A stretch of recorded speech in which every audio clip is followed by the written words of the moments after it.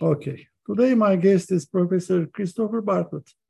I'll keep my introduction short to maximize our time with him. In the next 30 minutes or so, we'll talk about Chris as a person, Professor Bartlett as a thought leader and an esteemed scholar, and finally as a mentor to many PhD students and junior faculty. For the sake of time, I'll skip many of his accomplishments and give you a very quick snapshot. Professor Bartlett is a fellow of the Academy of Management, the AIB, and SMS. His research focuses on strategic and organizational challenges confronting managers in large and complex organizations, and also on organizational and managerial impact of transformational change. His book, Managing Across Borders, was named by the Financial Times as one of the top 50 most influential business books of the century. And the Individualized Corporation was named one of the best business books by the Millennium by Strategy and Business magazine. He has authored or co-authored more than 50 articles, 8 books, and 100 case studies. His cases have sold more than 5 million copies worldwide, making him the best-selling case author in the history of HBS. He received the AOM, International Management Division's first Distinguished Scholar Award. Thank you so much for joining us. Oh, it's a pleasure. Thank you for inviting me. Of course. First question, what did you want to become when you were a child? Oh, my gosh. When I was a child, well, my dad had an advertising business. And so I guess as a little kid, my thought was I was going to be like Dad. I was going to join his business. By the time I got to high school, though, that had refined. I had a teacher in high school who was my English and history teacher, but he was also in charge of rowing. And I was very much into rowing as the captain of the rowing club. So then I decided that what I wanted to be was a high school teacher who also coached rowing. That's it. And where did you grow up? In Australia, in Brisbane, Australia. Okay. And can you remember the first moment of awareness between domestic versus international? Oh, now that's an interesting question. And it's a question that I think probably is more appropriate or is more definitive for people who grew up in the United States or in Europe. But in Australia, just because of our geographic location, you grow up with a consciousness that there is a huge world out there. So as a kid, I remember we were very much part of the British Empire. I remember when the Queen had her coronation in 1953. And then 3 years later, there was the Olympic Games were in Melbourne in 1956. And that was when television also came. And so that was very international. And then television came to Australia with huge American influence. So this sort of British, American, global influence was right from my childhood. We were conscious that we were sort of this isolated little part of a huge, complex world that we were looking out on. How did you choose academia? I'm sorry? How did you choose academia? Oh my gosh. Well, academia chose me, I think. Well, it started with that thought about I wanted to be a teacher when I was in high school. But I worked for an honest living for a good while before I became an academic. So I started out when I got an economics degree in Australia, and then I worked for Alcoa, where I became a product manager for roofing products. And at that stage, I was the headquarters were in Pittsburgh, and I was very conscious that even decisions at our little local level had to go up to Pittsburgh. So that sort of international business kind of thing became very much part of my imprint early on. Then I went and did my MBA at Harvard. And after that, I became a management consultant with McKinsey in London. And that was a time when American companies were all flocking to Europe. It was the European Economic Community was evolving to the European community, lots of investment. And finally, I became a subsidiary general manager of the French subsidiary of an American company called Baxter International, a hospital supply company. And so once again, I was sort of in the midst of this headquarters subsidiary tug of war. in the back of my, so that those issues were always interesting to me, and always that challenge of how you manage the headquarters versus the subsidiary. I grew up, that was in my bloodstream. So when I decided finally to go and get my doctorate, I was very clear that that was something I wanted to understand and wanted to pursue as an academic, as an intellectual pursuit, not just a practical issue. Something that you wouldn't put in your CV, but any hobbies, any interests? Oh my gosh, yes, there are way too many. Yeah, let's think. Well, something that I wouldn't put. Well, I loved writing. I've always loved writing, which was part of my interest in joining my father's advertising business. But I've always liked to write. When I became an academic, that was a requirement, although you had to write in incredibly long sentences with footnotes and impenetrably deep paragraphs that no one could work their way through. But after leaving academia 15 years ago now, as I said to you before the interview, I turned 80 in a couple of months. So it's been 15 years since I retired. It's quite a time. But I continue to write. I started off writing just a memoir, mostly for the kids and grandkids, about growing up in post-war Australia. It only went for the first 21 years before we get into the boring stuff about living in the suburbs in Korea and whatever. But this was my misbehaviors in my youth and all my teenage activities and things that I've never told my kids. So finally, I committed that to paper and wrote a book called Barefoot and Boisterous. And now, literally in front of me on my desk right now is the final manuscript of my first novel, which I've just written, and I'm going to send that out and sort of arm wrestle with an editor and see where that goes. But that's writing that has no footnotes and no references. It's just pure fun. Perfect. If you could do it all over again, what would you change? Is there anything that you would do differently? Oh, in my academic career? Yeah. It's a wonderful career choice. I mean, I loved the experience of working in business, but an academic career gives you mentors who are nurturing and supportive, colleagues who are engaged and challenging, students who are curious and interested. It's sort of a multi-generational, you're surrounded, and yet out of that, it sort of throws you out into a world in which you are an intellectual entrepreneur. You're out there with all of that turmoil and behind you. So would I do it differently? I'll tell you what your question reminds me about, Ilgaz. I was sitting at a dinner party with a faculty member at Harvard. I shouldn't mention her name, but she's a well-known faculty member who invited a group of people. I think there were probably a dozen of us around the table. And she asked the question, if you could have done any career other than become a professor, all of us were professors, what would you have been? And I remember people going around the table, and one wanted to play for the Red Sox. There was no, you could do whatever you wanted. There's no limit.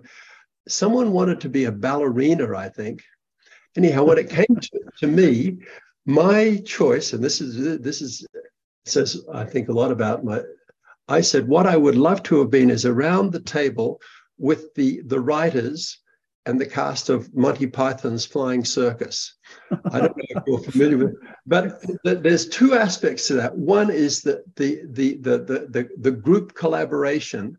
One is the freedom of thinking, just the incredible creativity, and then the joy of writing that, all out of that confusion, writing something that then you present. So in many ways, I mean, without the craziness, I guess that's what we do as academics, isn't it? We're the sort of the serious side of Monty Python.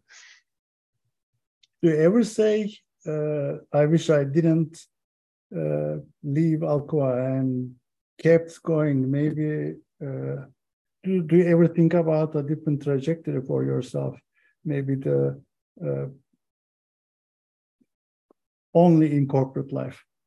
I never regret the decision. And it was triggered by I was running the French subsidiary of Baxter, and I was called to Brussels, which was their European headquarters, and they had a promotion in mind for me, which was going to be an area responsibility responsible for Southern Europe. And I remember coming home on the train, the TE that evening, and my wife and I sitting up over dinner and a bottle of wine and going late into the night talking about it. And out of that decision came, this would have been the sort of the rung to continue to climb the corporate ladder, and the life that went with it, where you do what the company are. You take the next promotion, you move to where they say and so we pretty much decided, no, if I was ever going to sort of cut loose, this was the time to do it. So that's when I applied to go to the doctoral program and begin my academic career. I have no regrets about that. It was a wonderful choice for me. This is an interesting answer. I sometimes ask my friends, there is this saddle point when Coke, P&G, Unilever ask you to, step into this role, or then your career is going to take off. Obviously, you're going to be moving every 4 years, every 3 years, whatever. It's a choice, and I'm basically asking my friends too, do you ever regret staying, or do you ever regret going back to the other life? So there's the settle point. This is very interesting. Well, guys, I'm going to tell you a story that I actually continued doing this. When I was in the MBA program, there was a professor who ran a course called, let me recall it, The Individual Something and Society. Anyhow, whatever it was focused on the individual and the business and society. But one of the assignments was, imagine how you would like your life to be 10 years from now, 5 years from now, next year. And basically he got us to stretch as to what was the vision of what we were trying to the life we'd like to live, and then come back 3 years from now, what would get you on that path, and then to next year, what steps would you take? And I kept doing that after I left the MBA program, because corporations have those plans for you. They've got career path planning. They've got their strategic plans. So they're doing that. And unless you've got your own clarity about what you want to do, what's the priority for you, you'll by default, travel along their career path plan for you rather than decide what you want to do. And that's the great thing about an academic life is, it's hard work and there's challenges to get there, but we really do become intellectual entrepreneurs, able to choose our own direction and plot our own research and teach the courses that really engage us. Mm-hmm. It's a great privilege. What are you most proud of? What am I most proud of? Surviving. No, I'll tell you what I'm most proud of. I'm sure you kindly introduced me with the some of the work that I've done, but the vast majority of that output had another name on the cover, which was Sumantra Ghoshal. And what I'm most proud of is that for more than 20 years, that he and I had an incredibly engaging, satisfying, productive, joyful partnership, which is unusual in academia.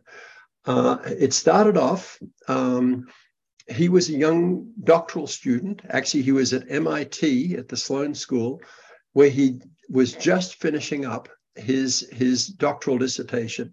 And he came to a seminar at Harvard Business School where I was presenting the early stages of the research. I was about a year into the research that became Managing Cross Borders. At the end of that class, in classic Sumantra form, he came up to me and said, I want to be part of this research. So I said, but Sumatra, you've just finished your doctorate, shouldn't you just be going? He says, no, no, no, no, I want to do this one as well. So he was determined that he was going to do a second doctoral dissertation and that he wanted to do it with me in this project. So we carved off a piece that could be his doctoral dissertation. That became the beginnings of a collaborative friendship, a true partnership. And I think that's one of the great shames in academia generally, is that we so often feel like we have to do everything ourselves. There's such joy in collaboration. I work best in collaboration where there's back and forth. Mm-hmm. And he and I would have we'd have sessions together, either at Harvard or over at INSEAD, which he was at the time. And we would go hammer and tongs for days, and we'd come out with outlines and questions and then we go and you do this and I'll do that, and we'll exchange drafts at the end of the month. Anyhow, what came out of that was a productive, joyful working partnership. We traveled a lot, did research together, and a friendship, a really true friendship. So that's what I'm most proud of, that became not just a lasting part of my career, but an important part of my life. Thank you. About research, I would like to ask you something general. How do you see the evolution from many years ago when you first started as a PhD student, then till the moment that you stopped academic career? What did we lose along the way? What did we gain along the way? How is this IB field forming, in your opinion? This evolution is taking place. Well, as I said earlier on, I've been retired for a long time, and as I've admitted, I've spent my time writing things without footnotes, and I'm not the most up to date with what's going on now. But for me, the interesting transition that I lived through was that international business, that the tiny little core of international management inside IB grew, that the unit of analysis being not the firm but the manager and managerial behavior, and the structures, the process, the culture, and the challenge of managing across the barriers of distance and language and time and culture complicates the managerial task.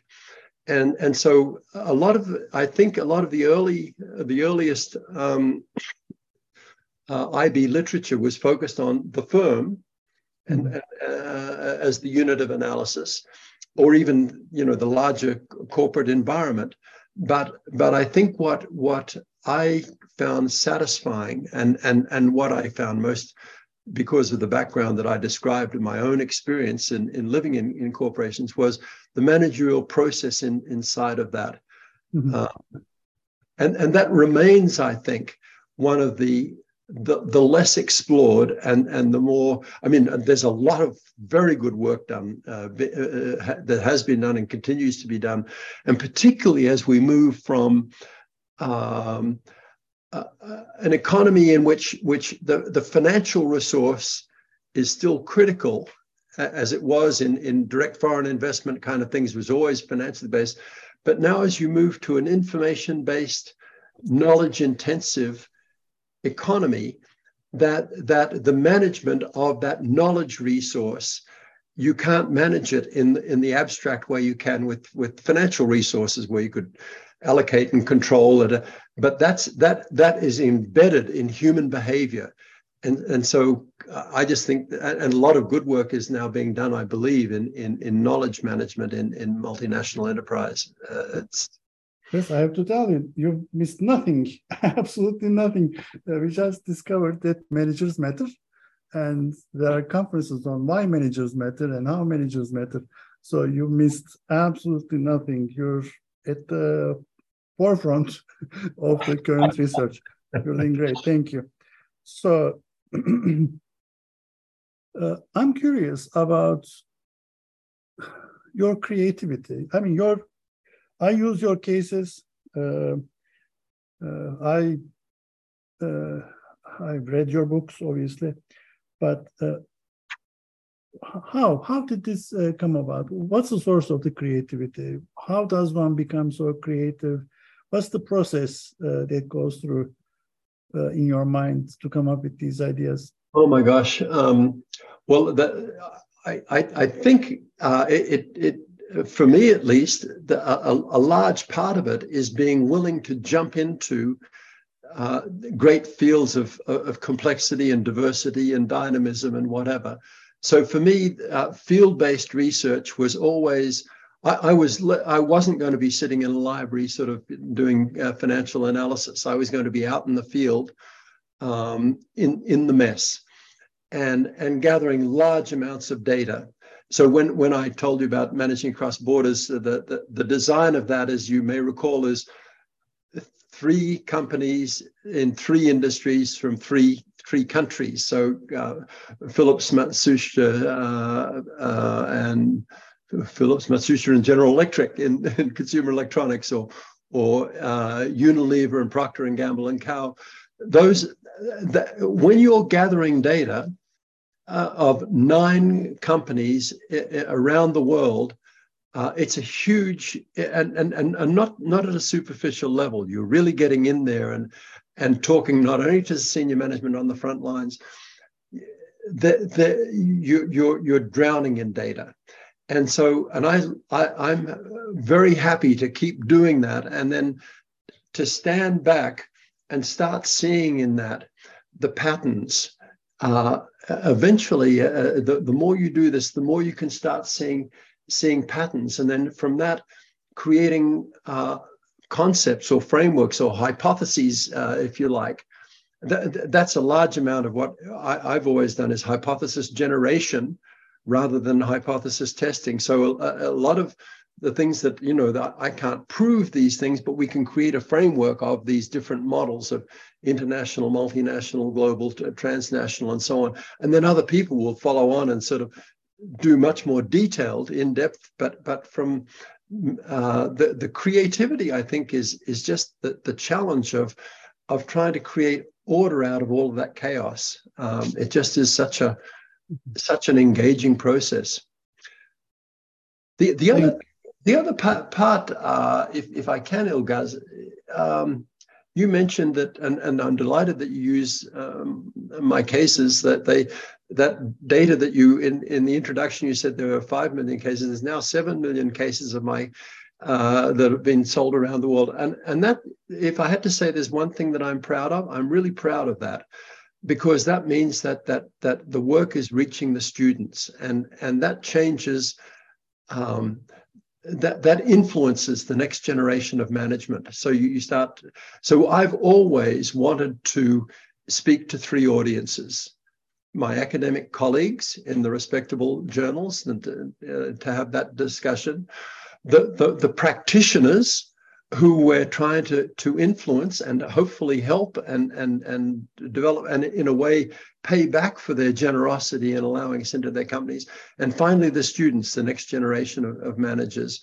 So I think that the creativity comes in part by a willingness to challenge one's thinking, not only about how this is going to look in the next edition of Jibs, but can I then think through how that might translate into an article that Harvard Business Review might present to managers, or how do I bring this into the classroom? When you look through those lenses, all of a sudden ideas become much richer, much more real than just sort of the abstractions that often we speak in. Beautiful, thank you. And your cases made my career. You saved me so many times in the class. Thank you so much. About mentoring, who was the most influential person when you were going through the PhD program, the doctoral program? Oh my gosh, I had 3 three thesis supervisors One was Joe Bauer, one was Norm Berg, and one was Mike Yoshino. And in different ways, they were all quite influential. Joe was the more conceptual and theoretically based, and very much up with current literature. Norm Berg was very much someone who pushed me out into the field and encouraged the field research. And Mike Yoshino, coming from Japan, had that international dimension that, one of the great risks that all of us, I think, have in the field of international business, international management, is to break the ethnocentric model, to think differently. And for me, when going to Japan, I had to really recalibrate the way I thought, because I brought Western models into what was a very different set of assumptions, and Mike was very helpful in that. So yes, they all helped me in very different ways. What do you see? What did you see when you were engaging with young scholars or PhD students? Common problems across the board, across geographies, that is, things to avoid. Things to avoid. The first thing I would say is avoid the lemmings off the cliff. Avoid the going to the latest hot topic. Because you'll end up in a crowded field where you may duplicate someone else's research or end up sort of putting the latest little refinement on something. So I'd say, look beyond that. So, for example, I mean, if I were in the field now, I'd be looking at what's happening in Africa, because everyone is sort of focused on North America and Europe and Asia, but there are some amazing developments in what's going to happen I mean, that's just a random example, but so that'd be one thing. Another thing would be, I'd say, often young faculty get into a sort of a check the boxes approach, that they're told these are the things you have to do to get tenure, and they end up. It's a bit like what we were talking about before about the corporate world, where you end up living someone else's life.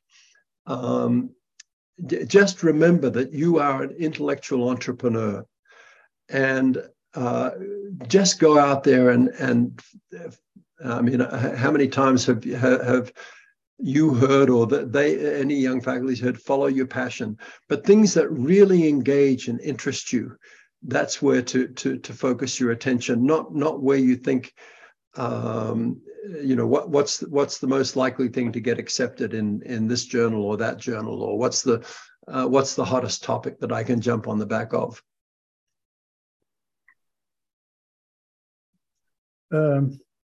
Well, I learned something new. Thank you again. Chris, for the sake of time, what is a question that I should have asked you but haven't? What is the question you should have asked me? I don't know. No, I think you've covered. I mean, you could ask me about my grandchildren. I'd be happy to tell you about them. But I think we've covered the career side pretty thoroughly. Let me ask you about the memoir that you wrote. Obviously, did you give it, in all honesty, every little detail, or did you skip some parts? Let me see if I can find it. Let me see if I can see. Do I have a copy up here? This